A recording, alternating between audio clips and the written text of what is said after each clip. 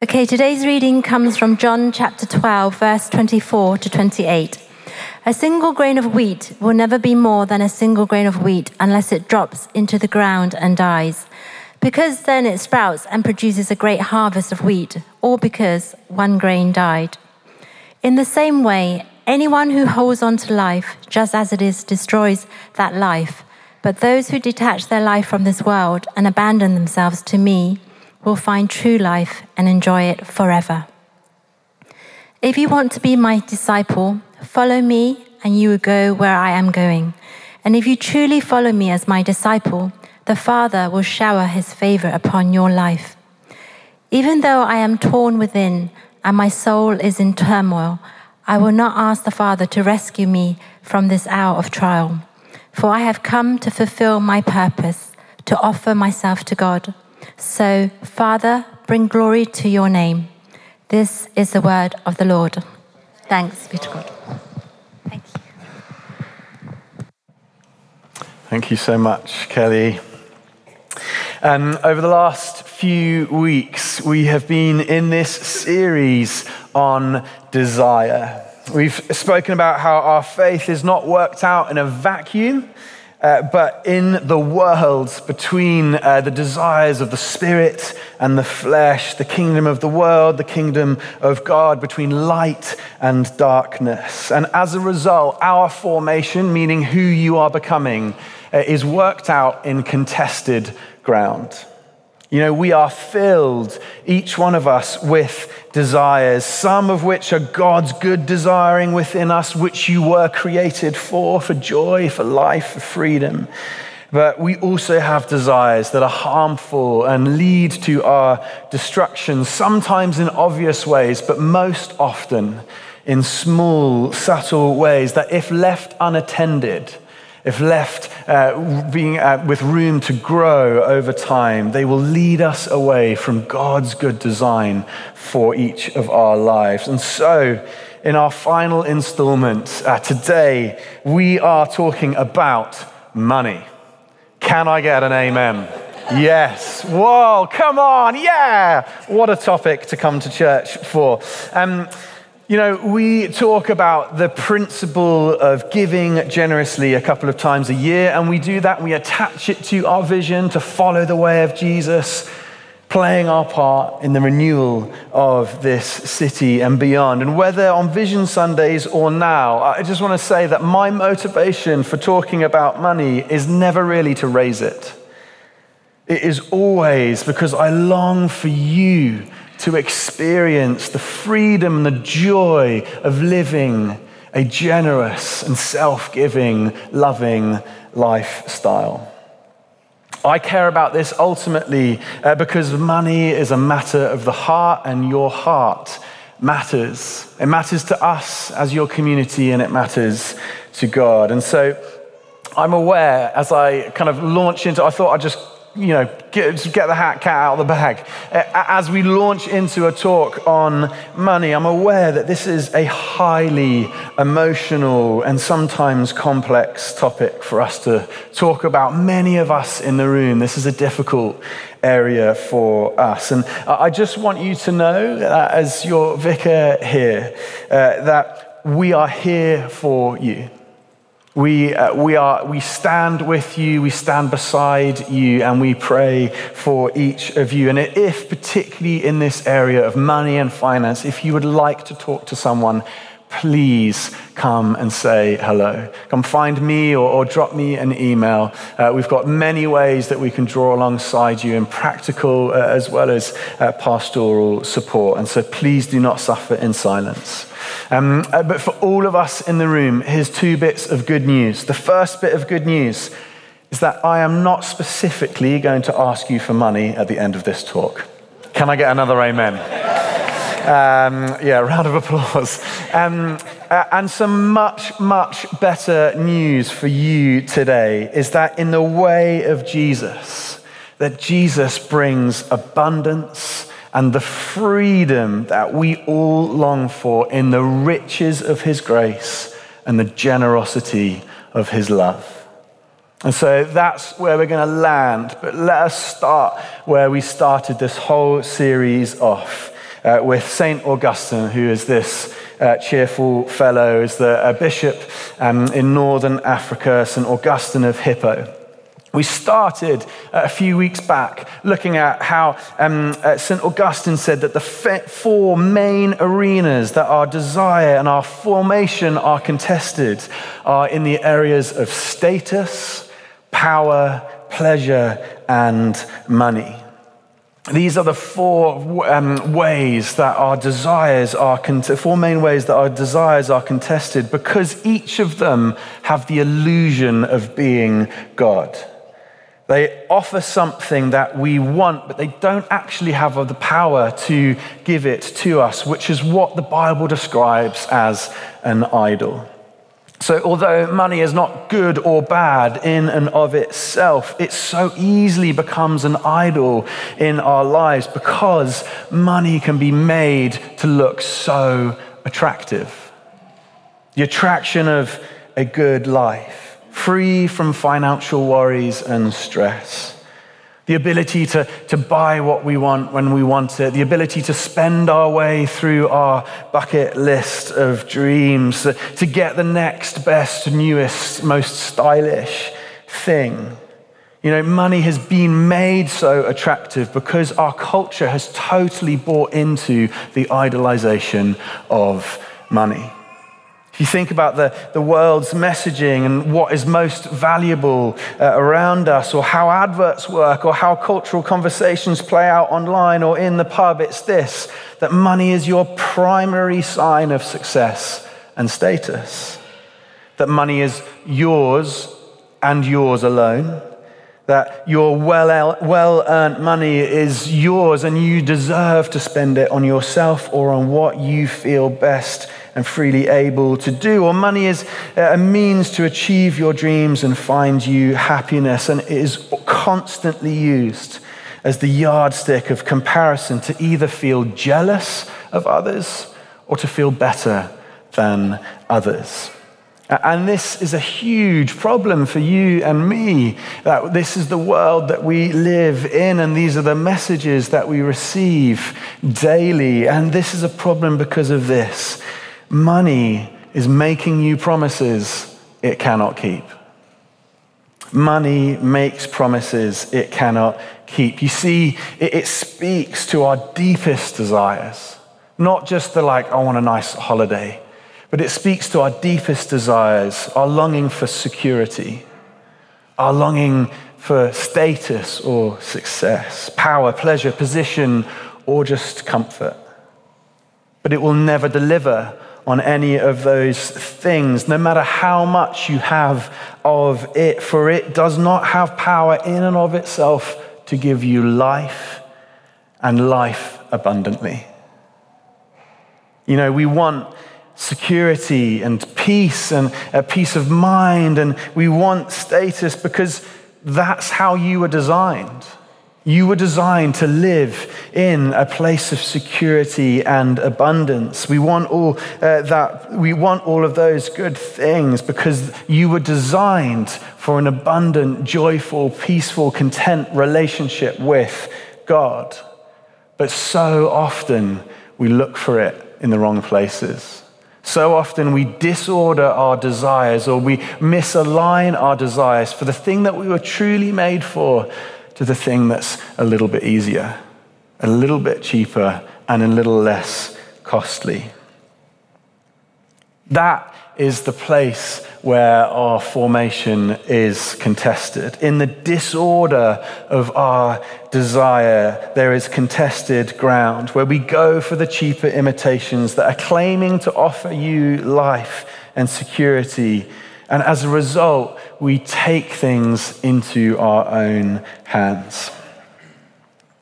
A few months ago, our 4-year-old son turned to me when we were away and said, "Daddy, when I grow up, I'm going to be really, really rich."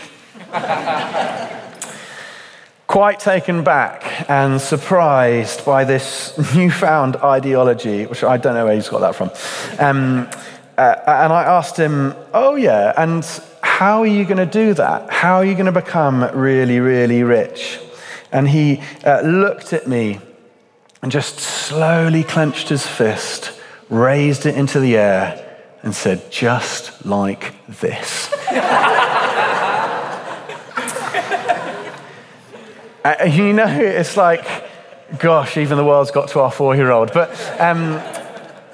you know, it's one of the main root dangers when it comes to money, and one of the main conflicts that we feel in our contested spirits is this: we desire control. We desire to take things into our own hands, to say what is what, to say what is good, to say what is bad, to control and control. And this is often how it plays out with money. We think that money can create space and comfort and distance between the challenges and the annoyances of life. And what that does is, as we pursue the accumulation of money, it can create this illusionary blanket around our place and our position in the world, and it makes us think we are actually in control until we're not.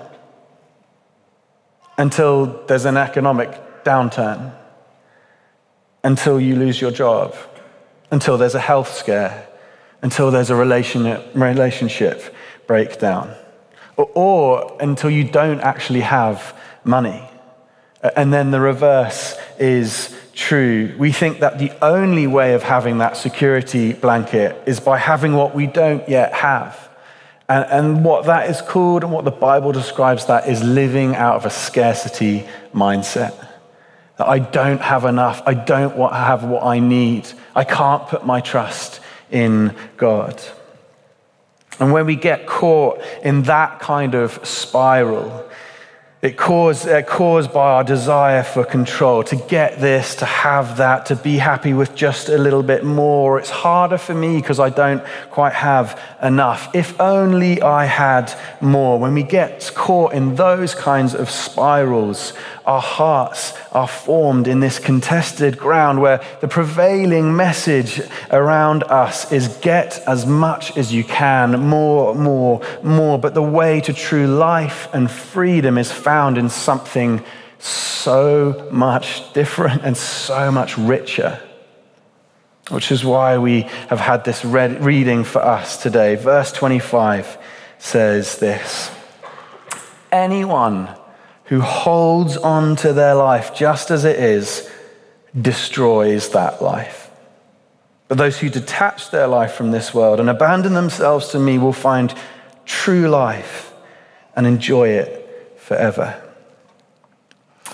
Jesus, speaking to his disciples here in John 12, introduces this new idea to them: living out of control. Living out of control, saying, if you really want to find freedom in this life, come to terms with the fact that your grasping at control is an illusion.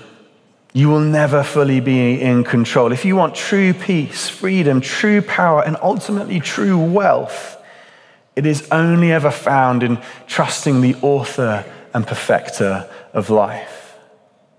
Trusting the author and perfecter of our universe with your head, your heart, and what you have in your hands. So the issue that we have is that living out of control is terrifying. Who wants to do that?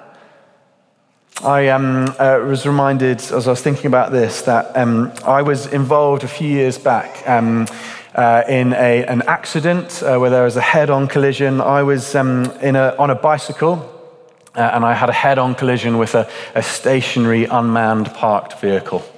How it happened, it was like 50-50 in terms of who was at fault. But I came round a corner. I thought that I could take it a bit quicker than I could, and it was a little bit wet. And the bike came out underneath me, and I went head-on, 50-50, as I said, head-on straight into this parked vehicle on the side of the road. But that moment where the bike comes out from underneath you, and all of a sudden there's like no grip around you, and you're just hurtling through the air, it's terrifying.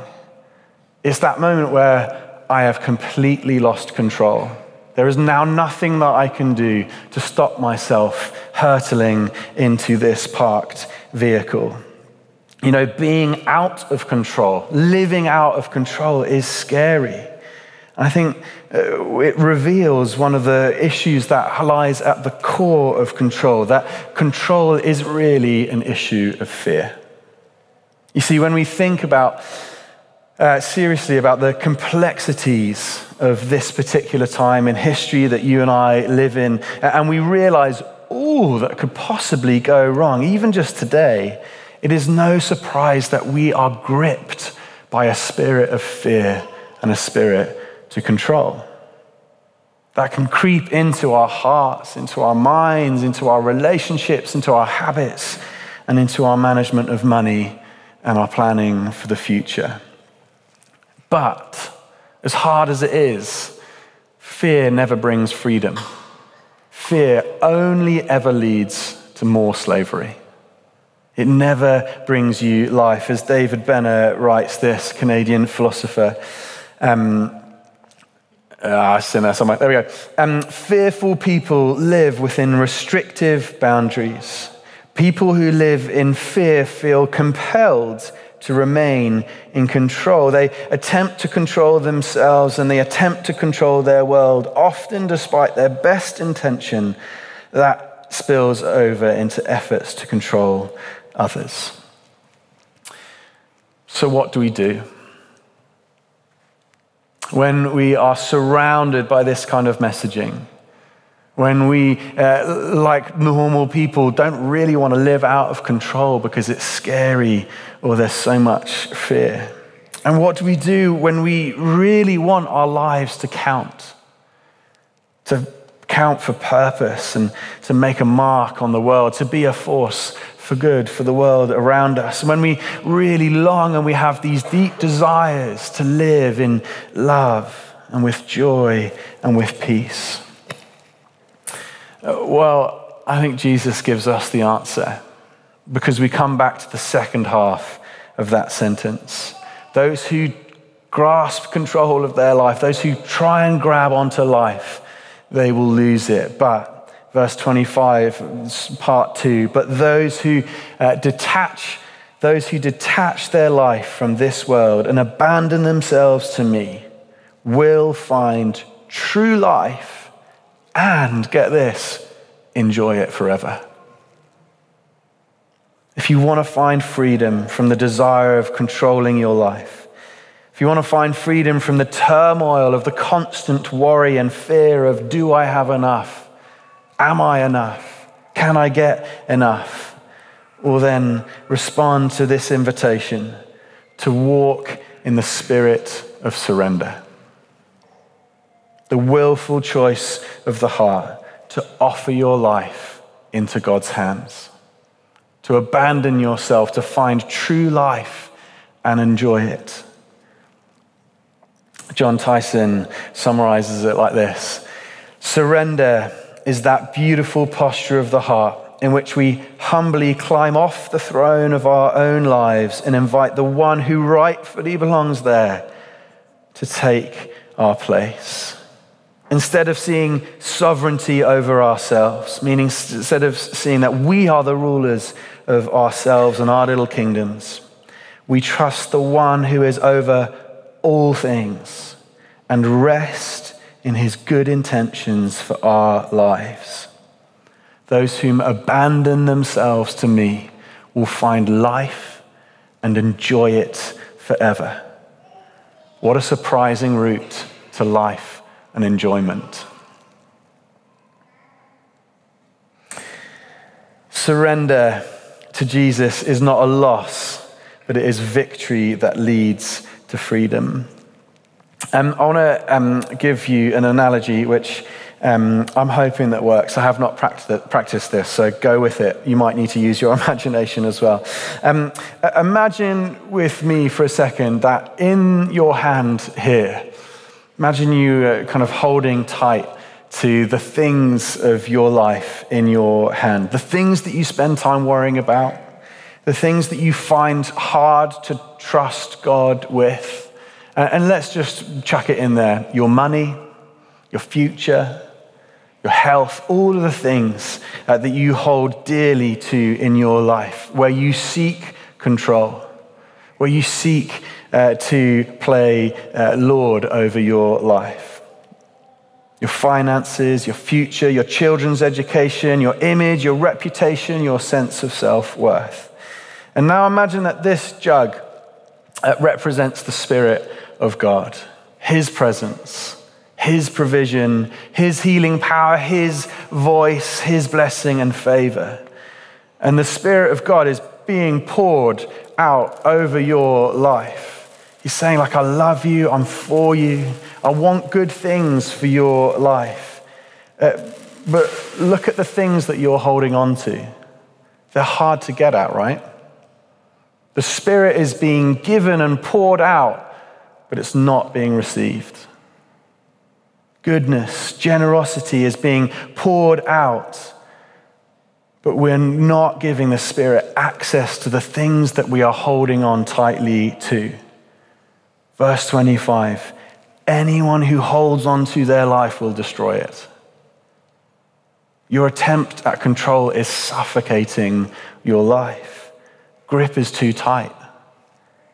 But those who detach their life from this world and abandon themselves to me will find true life and enjoy it forever. You see, living a life of surrender is loosening the grip of control over your life and living with an open hand, an open heart posture. You see, when you live with an open-handed surrender, look at what the Spirit has access to now.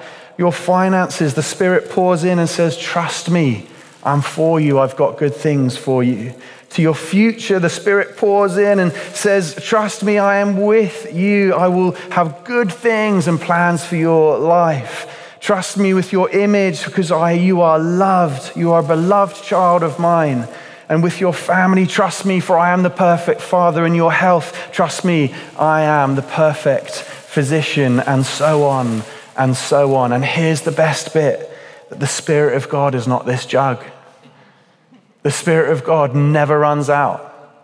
It will always overflow with abundance and grace and more peace and joy for your life. Verse 26, if you truly follow me as my disciple, the Father will shower his favor upon your life.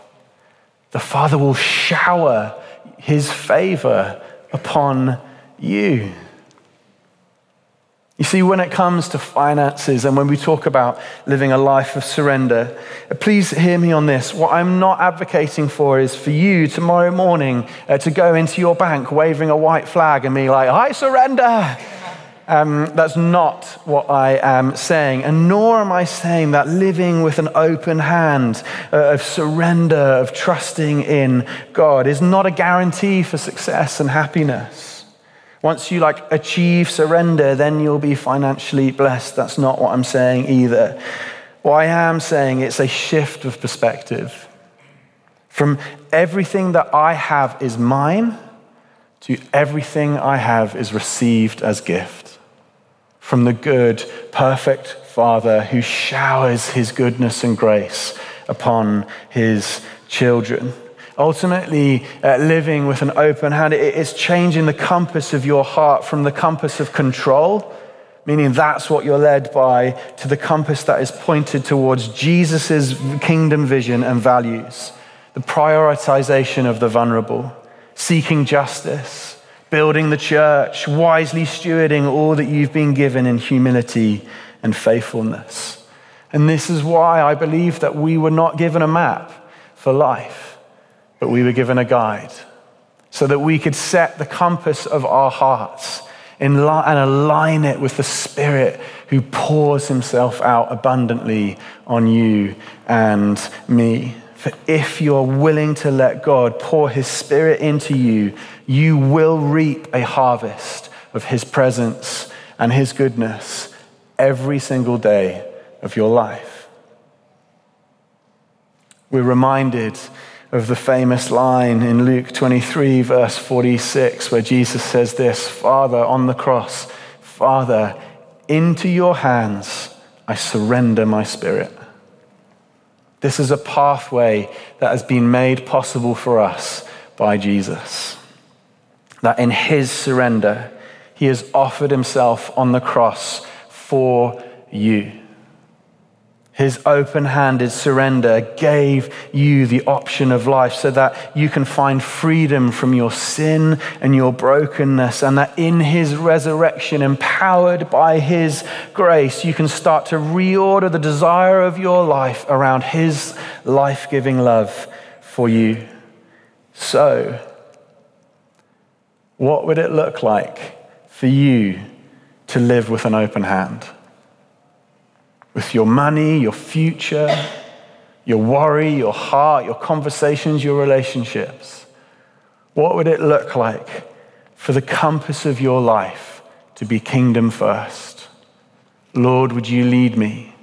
Lord, your will be done and not mine. And so as we land this talk, both this talk as well as the end of this series, let me ask you this. What do you most deeply desire? What do you most deeply long for? Because if you desire to find the truest wealth on offer that leads to freedom, if you long for a deep sense of security and self-worth, that your status would be set in the most secure of places. If you desire a life-giving and health-producing power to be a force for good for the world around you, if you long for a life of joy, of pleasure and abundance, then in the contested ground of your formation, day by day, moment by moment, little prayer by little prayer, filled with the presence of Jesus, will then allow the grip of your life that is a spirit of fear and control to be loosened by his grace, by his goodness, by his generous love for you as you follow him with an open-handed surrender.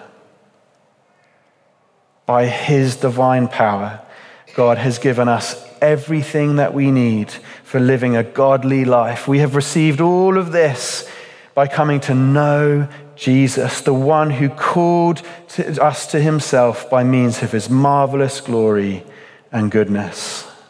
In Jesus' name, amen. Amen. If you're able, I'd love for you to stand as we respond. And we've got a little bit more time, and we're going to do something slightly differently and then offer you, we'd love to stand with you and pray for you. Just whilst we're in this moment, I'd love for you to just, we're going to try a prayer practice. This has been practiced by communities of prayer for thousands of years. It's called hands up, hands down, hands up. And I'm going to lead you through it. And I just want to encourage you to engage with this. And we kind of use it as like a thoughtful process to pray through some of the things that we've been thinking about, as well as you consider your life and your formation. And so if you can, we're all just going to put our hands out in front of us like this. And as you do, might help you to just kind of have your eyes closed. Just helpful just not to be distracted by the things in front of you. As you do, just imagine your entire life in the palms of your hands. All of its joys and all of its pain. All of its disappointments, all of its breakthrough, the good, the bad, the ugly. And just as we just pause and linger here for a moment, maybe just allow God to bring a few things to mind for you. Even if you just like picture, it might even be that you have some moments just kind of flash before you and you're reminded of some things, some relationships, some moments in your life.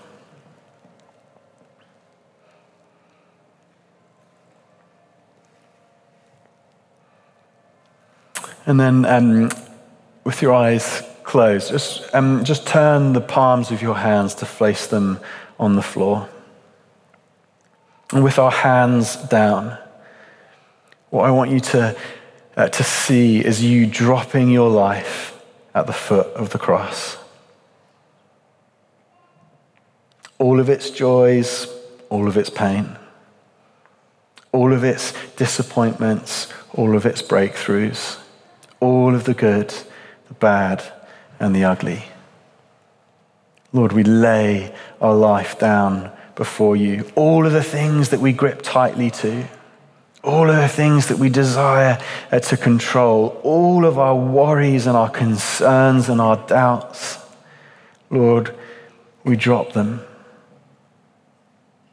We place them before you, where you are big enough and good enough to take them. And now, as you renew our spirit, we turn our palms back to the skies. And Lord, with open hands, would you fill us afresh?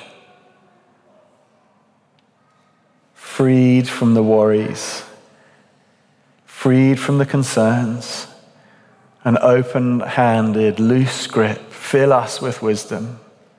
Fill us with your power. Come, Holy Spirit.